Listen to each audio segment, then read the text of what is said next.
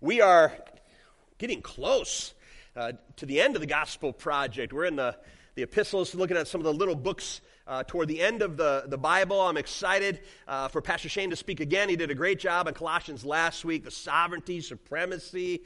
I appreciated his speaking in about Christ, about what Paul wrote last week.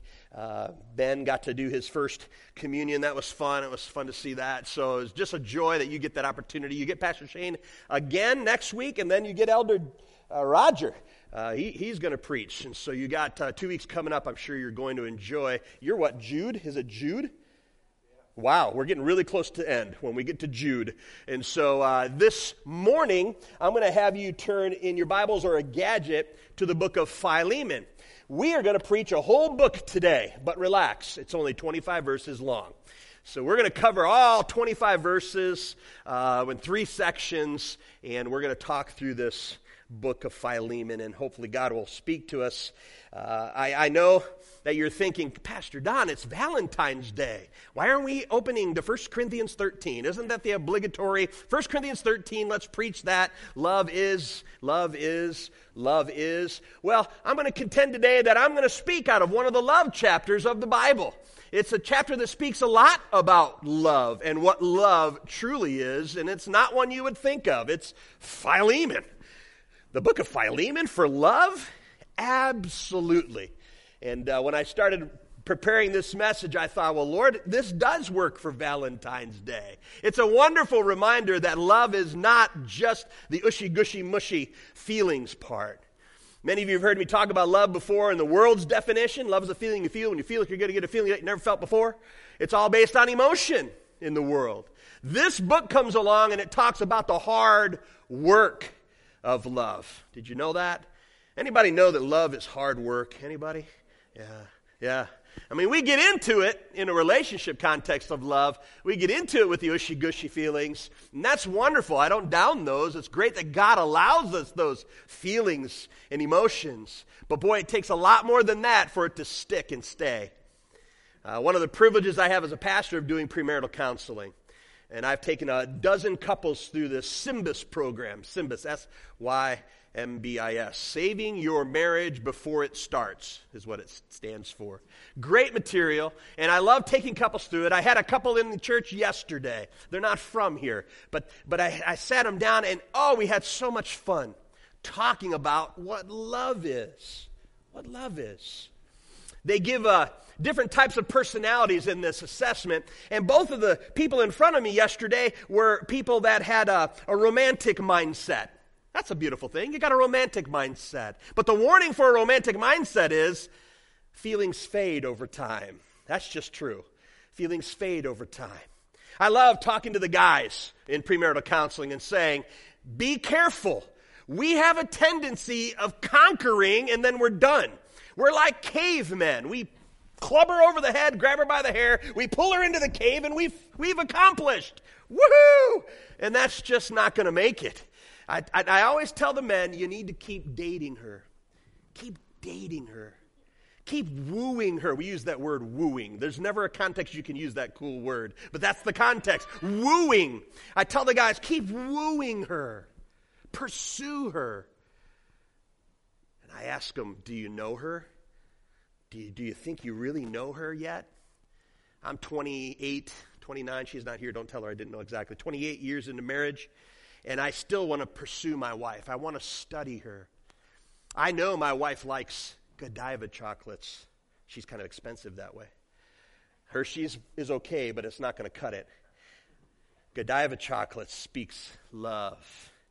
You study your wife. You woo your wife. You keep dating your wife. Why? Because the tendency is, once you get married, it's kind of like accomplished. And then that's sad. We're done. Year 1 or 2, we're done. No. It can get better. It can. It can grow better over the years. But it will take some work. Philemon tells us about love, believe it or not. So let's pray this morning and get into the book of Philemon. Would you pray with me? Would you say this prayer? God, since I know you have something for me to hear, I'm willing to listen. Just give God that prayer. God, since I know you have something for me to hear, I'm willing to listen. God, I pray you'd be glorified. I pray everyone hearing this message would be edified. I pray the Satan would be horrified in Jesus' name. Amen. Well, in a short book, we got to do some of the context. So let's take a little minute to take a look at the book of Philemon. The author is Paul. We've been on Paul now for the last several weeks. We've talked about his own journey. We've done that work. And then last week, Pastor Shane gave you some good Paulinian work in Colossians.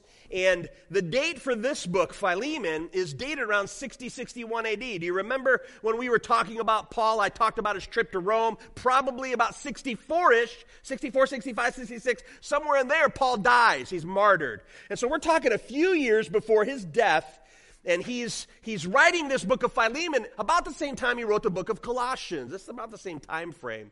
What's the occasion for this letter? Well, it's a personal letter with a request, which is really unique. Most of the Paulinian letters are written to people, but to a broader church context. Now, I could make the point that Philemon was to be read to the entire church that met in Philemon's house. That's true, but it's a personal letter. Why am I telling you this? Keep your eyeballs here. This is important teaching. There's been debate since the beginning of the canon of Scripture whether this book should be included or not. People have gathered at councils and said, why is this book in the Bible? It's not like the other books. It's a personal letter written to a guy. And yet I'm so thankful in God's wisdom and God's preservation, he kept it as part of his book. How did it happen? Well, I think a man named Onesimus made it happen. In this book, you'll see in a little bit about the characters. There's a character named Onesimus that is a big majority of why this book was written. And he ends up being the bishop of Ephesus. Bishop's that's a big job. That's not just pastor. You're talking above the pastors, a bishop. I think Onesimus kept meeting and saying, it's got to be here. We've got to keep it here. This is an important teaching. And I'm thankful that it's in our scriptures today. Even though it's a personal letter, I'm thankful that it's there. Who are the key people? Number one, Onesimus. He is a runaway slave when this is written. He had most likely stolen money and things that he needed and taken off on his master.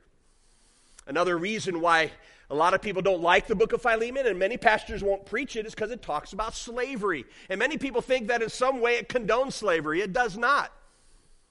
If anyone were to follow the principles Paul taught in Philemon, slavery is going to just collapse. Again, I tell you, when the Bible talks about women, when the Bible talks about slavery, when the Bible talks about equality, it was way ahead of its time. It was radical for its time. And so I'm not afraid to teach what Philemon talks about and about slavery. Once again, I say to you that the slavery that we know of is totally different than the slavery that was happening at this time. A lot of these people owed money and sold themselves into slavery to pay off their debt.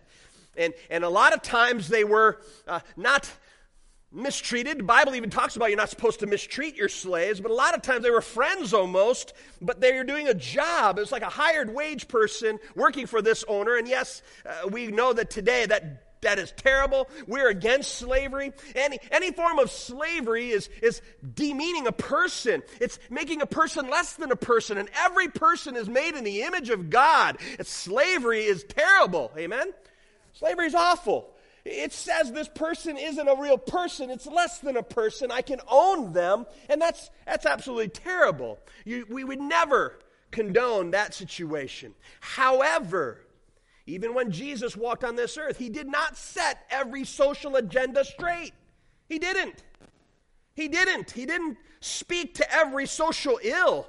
He did speak, however, truth.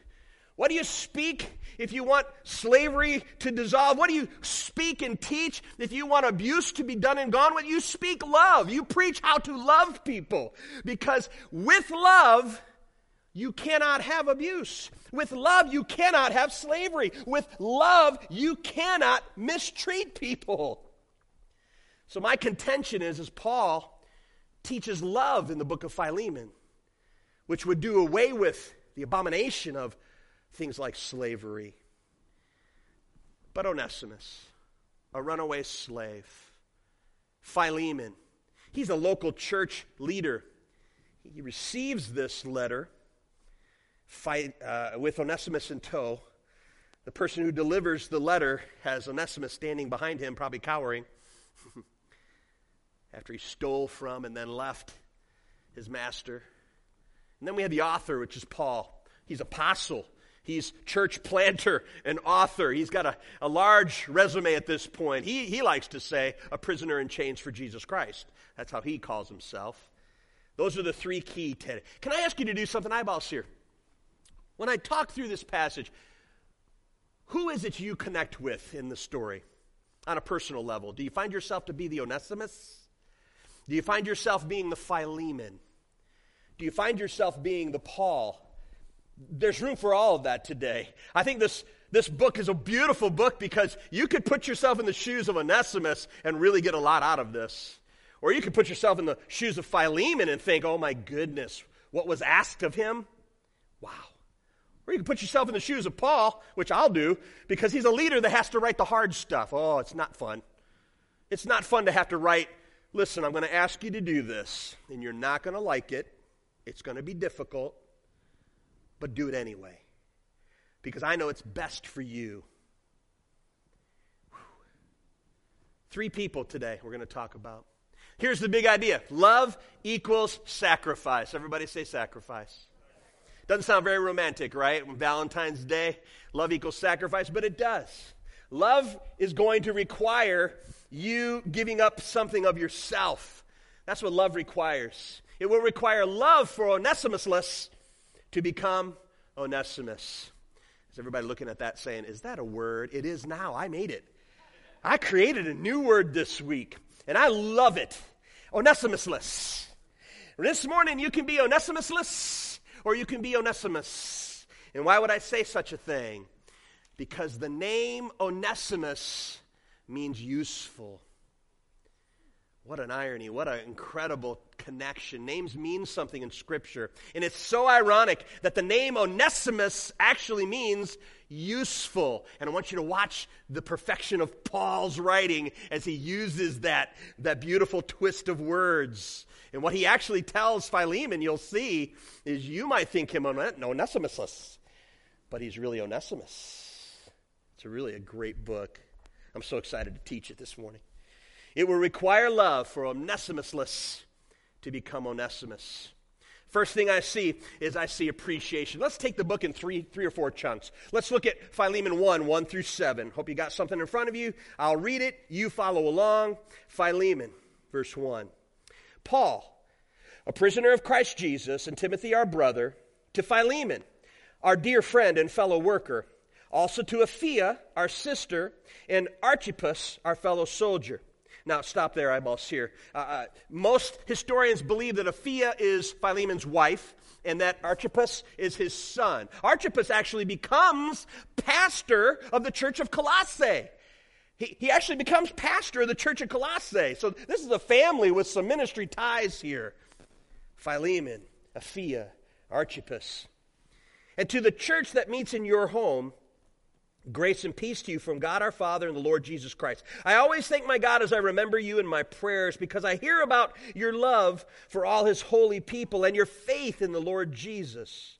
I pray that your partnership with us in the faith may be effective in deepening your understanding of every good thing we share for the sake of Christ.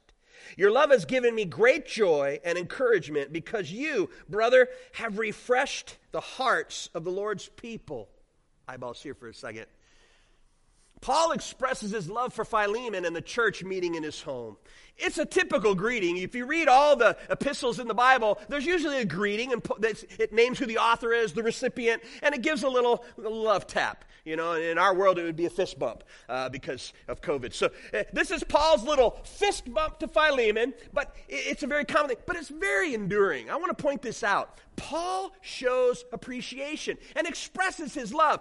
Some people, as we develop this, some people say that he was being manipulative here. Paul was buttering him up because he was going to knock his legs out from underneath him. And I've heard teaching, you know, if you're gonna have to reprimand somebody, bring them in, tell them 3 nice things about them, and then cut their legs off. And that's kind of manipulative. It really is, if you don't mean it. So have you ever made your children, if your children were mean to one another, have you ever made them say 3 nice things about their sibling? Like if they call them knucklehead or something silly, you knucklehead. Oh, you can't call your sister knucklehead. Now you say 3 nice things about her. Have you ever watched kids make up stuff? You have 2 eyes. Your feet don't stink too bad. It's forced and it's not real. And I want to let you know that as I'm studying this book, I want to let you know I believe that Paul's authentic in his love for Philemon and in appreciation. I think there's an authentic warmness between the two of them. And I think Paul is being genuine.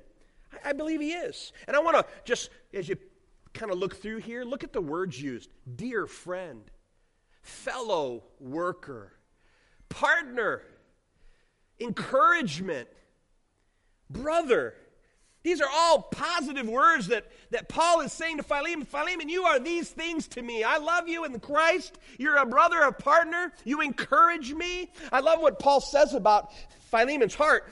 When he ends this section in verse 7, you have refreshed the hearts of the Lord's people. That's a unique phrase that you don't find in Scripture very often, and it's probably something that Philemon's just known for.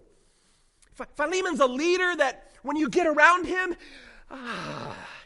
do you have people in your life that when you see them, it refreshes your heart? We all have people that you see that drain you, right? You ever have those people and you see them and you're like, oh no. And you just know they're just going to suck the marrow out of your day, But do you also recognize there are certain people that when you get near them, they just,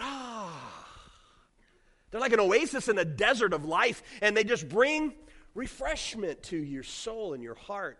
I believe Philemon was this type of a pastor for Paul as he led this church meeting in his home. There's appreciation. And I believe, friends, it was genuine. I listened to something yesterday that just infuriated me. I was driving and I listened to somebody and they were talking about love because it's Valentine's weekend, and it was the world's version of love. And in short, they were talking about how the fact that so many people commit adultery, they cheat on their spouse. It was just common. And because it's common, we got to figure this out. Everybody does it, and yet it causes such a problem. So in the world's version of figuring it out, their decision was, we just need to make it so it's not a problem. I literally am listening to the radio, and the person was making a point, very smart doctor, was making a point that every person needs love and acceptance, community. They need unity and fellowship and love, and you can't get that in one person. That's what the doctor was saying. Our problem is you can't have all that with one single person. And so therefore people go outside of the bounds of marriage, and they have extracurricular activities, but that causes hurt and pain. So their job in life is to go around telling people, stop being hurt. You couldn't do it. It's not your fault that you couldn't be everything this other person needed. I'm thinking, that's your answer. Then I started thinking about what God would say. And you know what I thought the answer was? He never intended there to be only one person that filled your life. He put you in a community of church. Church does fill some of the voids you lack with an individual. Community and fellowship and longing and meeting and unity. The church is supposed to be that other part of your life. God instituted 2 things in Scripture, marriage and the church. Both should be a part of your life. You're not lacking anything, and there is no excuse to walk out of the bonds of a sacred things like marriage to have a need fulfilled. There is no need for that. And it is wrong. It's called sin. And no, we shouldn't just say, since everybody's doing it, let's make it okay. So I propose this morning, as Paul talks to this church, we as a church ought to make sure that we're being everything that we're called to be. We're loving one another, keeping each other accountable. We're helping disciple one another. We're encouraging one another. And when Paul says this appreciation, I start thinking, are we appreciating one another? Oh, how I appreciate you. I don't have time this morning. I'm looking at faces and thinking of what I would say for each of you. I could say a sentence or more for every person I'm looking at in this room. how I appreciate you. I think some of these same dear friend, a fellow worker, a partner, an encouragement, a brother, appreciation. I think Paul had it for Philemon. We need to make sure we show it to one another. The second part of this book is an appeal. Here comes the hard stuff. Verses 8 through 18, follow along. After the appreciation part, Paul says, therefore, although in Christ I could be bold and order you to do what you ought to do, yet I prefer to appeal to you on the basis of love. There it is. Everybody say love. It's a love book. It is as none other than Paul, an old man, and now also a prisoner of Christ Jesus, that I appeal to you for my son Onesimus, or useful, who became my son while I was in chains. Formerly he was Onesimusless to you, but now he has become Onesimus, both to you and me. Isn't that beautiful artwork? Did you see what Paul did there? The name Onesimus means useful, and Paul just said, he has become useless to you, but he has now become useful. He used his name. He's Onesimus-less to you then, but he's become Onesimus to me now, and he can become Onesimus to you once again. Useful, everybody say useful. That's a beautiful thing. Oh, I love that. In verse 10 there, he said he became my son. What does that mean? Onesimus got saved.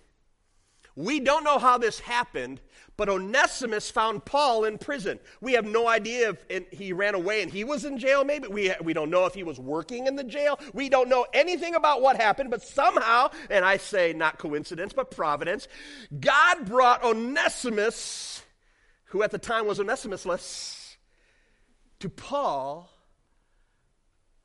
and he gets saved. One could say he was Onesimusless in life, and because of Christ, he has become Onesimus in reality. He becomes his name. The appeal. Let's keep reading. I am sending him, verse 12, who is my very heart, back to you. I would have liked to have kept him with me so that he could take your place in helping me while I'm in chains for the gospel. But I didn't want to do anything without your consent, so that any favor you do would not seem forced, but would be voluntary. Verse 15, perhaps the reason he was separated from you for a little while was that you might have him back forever. No longer as a slave, but better than a slave, as a dear brother. He is very dear to me, but even dearer to you, both as a fellow man and as a brother in the Lord. So if you consider me a partner, welcome him as you would welcome me. If he has done any wrong or owes you anything, charge it to me. This is so beautiful. Paul's appeal here is he asks Philemon to forgive Onesimus for the sake of 3 people. And this is where it becomes a love book. Paul is teaching the hard fact to Philemon because this is an unbelievable, difficult thing he's requesting. Philemon has been wronged. And we know that slavery in itself is wrong, but Onesimus was his and working for him and he was being useful to Philemon, and then he steals and takes off. Philemon has a legitimate beef. Paul even recognizes it by saying, I would like to keep him, but I know I can't. I have to get your permission. You have been wronged. So Paul recognizes that Philemon's been wronged, but he's asking for a huge thing. He's asking that Philemon takes Onesimus back, but not as a slave, as a brother. Can you imagine how difficult that is for Philemon? Put on the Philemon shoes for a moment. He wronged me. You're not just asking me to forgive him. You're asking me to take him back at a loss. You're asking me to be a double loser here and swallow it and just take him back now as a fellow believer, what you called me. You want him to be in relationship with me like you and me are in relationship. Paul and Philemon are on equal footing as brothers in the Lord, partners in ministry. And Paul says, I want you to take Onesimus back, not as a slave, but as a brother. And Paul says, how much better is this? Philemon's like, oh, yeah, so says you. I'm the one that's taking a big loss here. But did you notice what Paul then said? And I love how he says it. And if he owes you, we know he does. He owes Philemon everything. He's in great debt. He's in trouble. That's why he's hiding behind the letter deliverer, hoping he's going to accept this letter very good, He says, if he owes you anything, I want you to charge it to me. And I don't know if you've got the depth of the gospel, but what was just been given to you is a telling of Jesus Christ and you and me. I don't know whose shoes you're in as you read this. Again, I kind of think of Paul. As Paul's writing this, he's thinking, oh, Lord, I love Philemon, and I know he's such a great guy. He's such a wonderful church leader. I know he's going to do the right thing, but I know I'm asking a lot. I can just feel it. As a leader, we do hard things. We do incredibly hard things. We show up at funerals. We show up at the hospital. We go to places where on the way there I'm shedding tears thinking this is going to be difficult. We end up showing up as leaders and doing a hard thing. I think this letter was written as Paul prayed over it saying, oh God, help Philemon. This is so hard for him. But it'll be so powerful for the church if he does it. I relate with Paul here. I can think about Philemon and the anger and you're asking a lot here. You're asking me for a whole lot and a lot of loss. And I can imagine, as we talked about forgiveness before, how difficult it is to forgive somebody. That now this wonderful man, church leader, he's got to do the right thing. I mean, for crying out loud, Paul asked him to. But it's going to be hard. But everyone in this room, eyeballs here, everyone in this room needs to put your shoes of Onesimus on. Because standing before a holy God, we are all Onesimusless. Your name today has been written anew, and you are useful to God. Everyone here is useful. He's created you for a purpose. He saved you, and you've got purpose. But when we came to God, we were nothing. We were Onesimusless, and we had a great debt. And we stand behind cowering. We stand behind the cross. Because God wrote a love letter. Last week, Shane uttered one of my favorite verses in Scripture. And there it was, nailed to the cross. The list of your condemnations. The list explaining how Onesimusless you and I are. It was nailed to the cross. Jesus took it and paid for it to make us Onesimus once again. This love book talks about Jesus. Christian to Christian, brother to brother, whether you feel like Paul or Onesimus or you feel like Philemon, it's all pointing to Jesus. And I'm going to tell you that what Paul did here was beautiful. Let's talk about Onesimus first.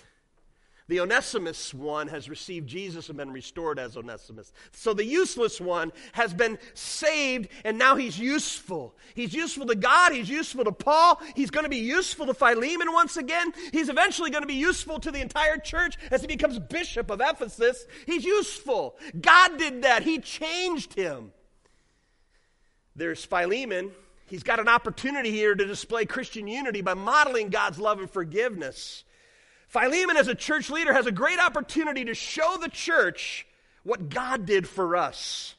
Here's this person who owes a great debt they cannot pay, and I have forgiven that debt. Wiped it clean. It's a beautiful picture. He can model the gospel. But then there's Paul. As a leader, what is he doing? He's modeling God's love and forgiveness by imputing Onesimus' debt. There's imputation in this book. Paul is saying there's a debt that needs to be paid, so put it on my account. Did you catch that? Paul is saying, you know what Jesus did for us? He paid the price. Imputing means take the debt, put it on someone else. That's what happened with your and my sin. It was on Jesus on the cross. What a beautiful picture here. We got to keep going. Assurance. There's appreciation, there's appeal. Now there's some assurance. Where did I? Oh, there it is. Thank you. I'm not going to be able to read it in small print, so here we go.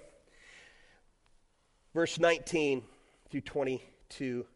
I, Paul, am writing this with my own hand, and I will pay it back. Not to mention that you owe me your very self. I do wish, brother, that I may have some benefit from you in the Lord. Refresh my heart in Christ. Confident in your obedience, I write to you, knowing that you will do even more than I ask. One more thing, prepare a guest room for me, because I hope to be restored to you in answer to your prayers. This is where Paul kicks up his leadership. Whew.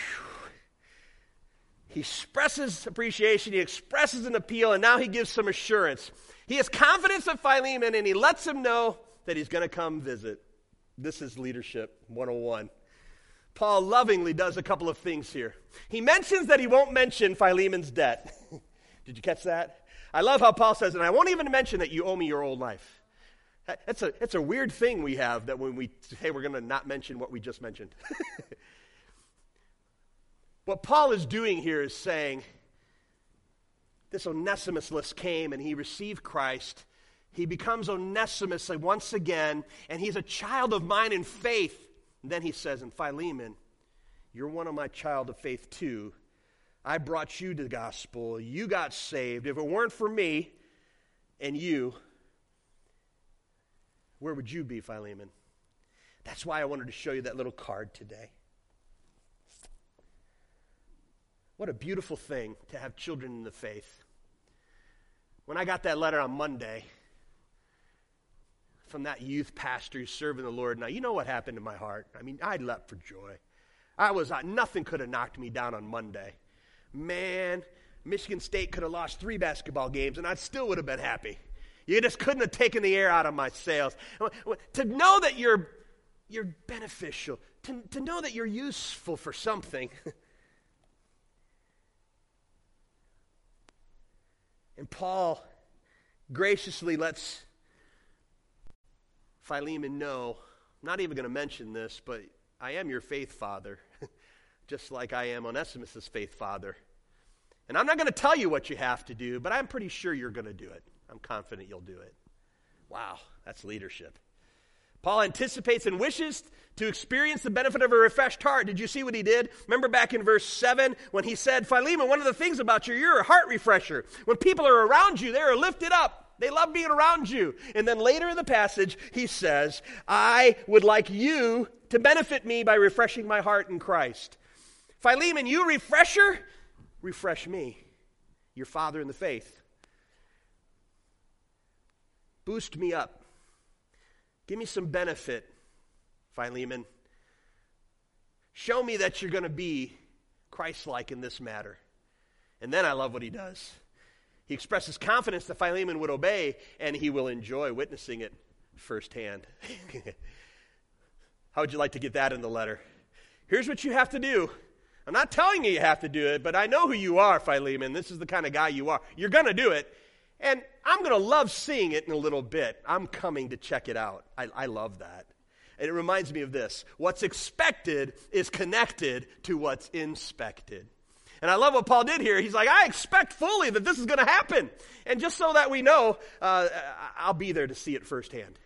I'm coming.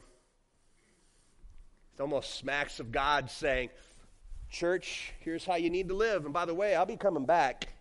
I'm not leaving you here forever. What's expected is connected to what's inspected. Anybody trying to help their kids with homework?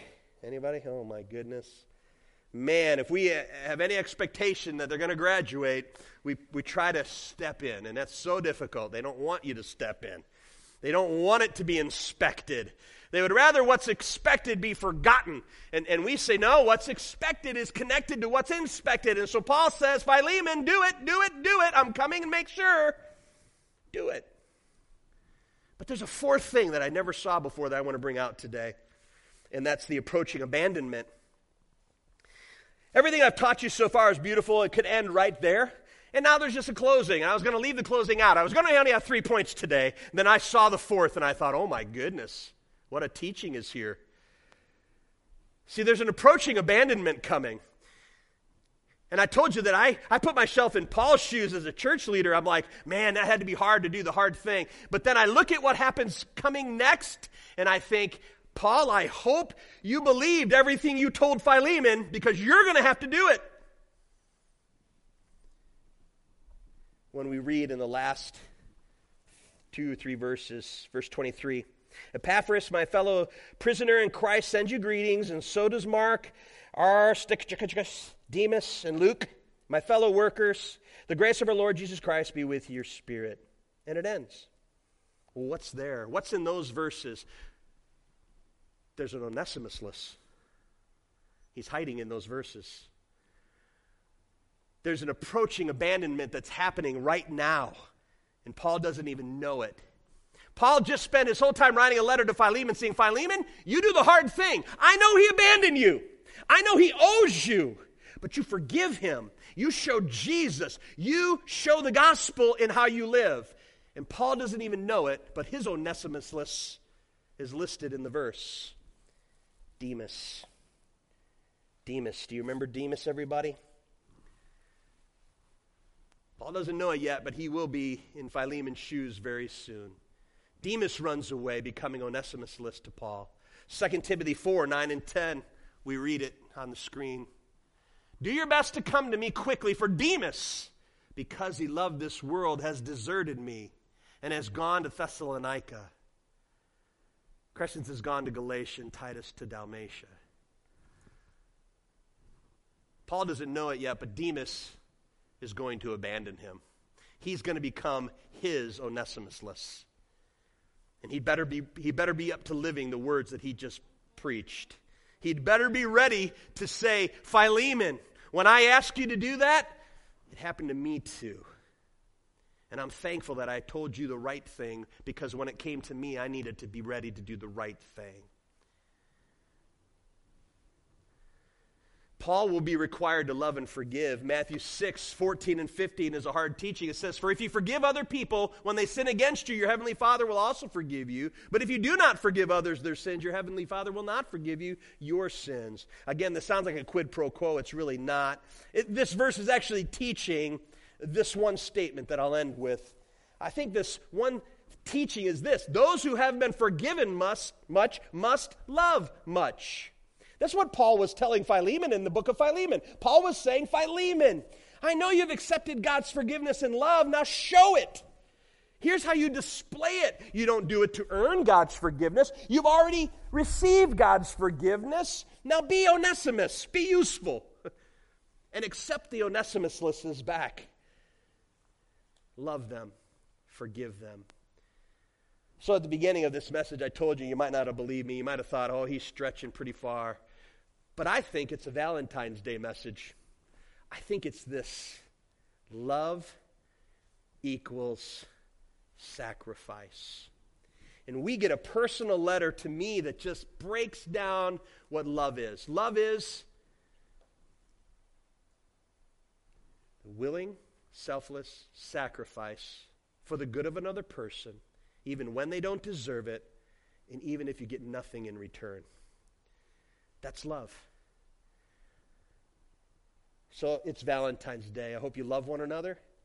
I hope you might have a great meal with one another. I hope you can give candies and flowers and all that beautiful stuff. But then I tell you to add to your love sacrifice.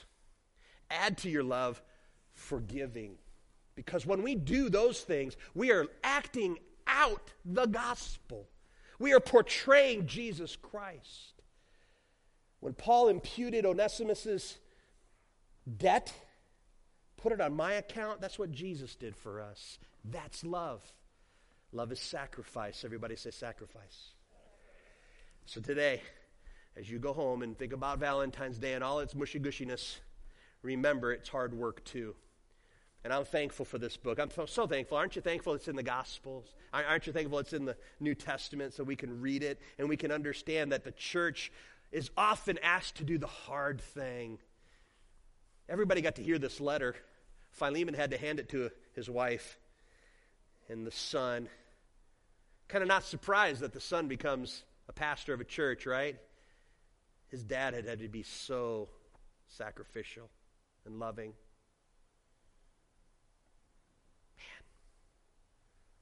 I'm thankful for the book of Philemon. I'll ask our team to come up as we close our session in some worship of our great Lord and Savior today. And I'd ask that you pray. Father God, in the name of Jesus, thank you today. Thank you for such great love. God, I thank you that as we read this passage and we see the teaching there, that each of us can be challenged.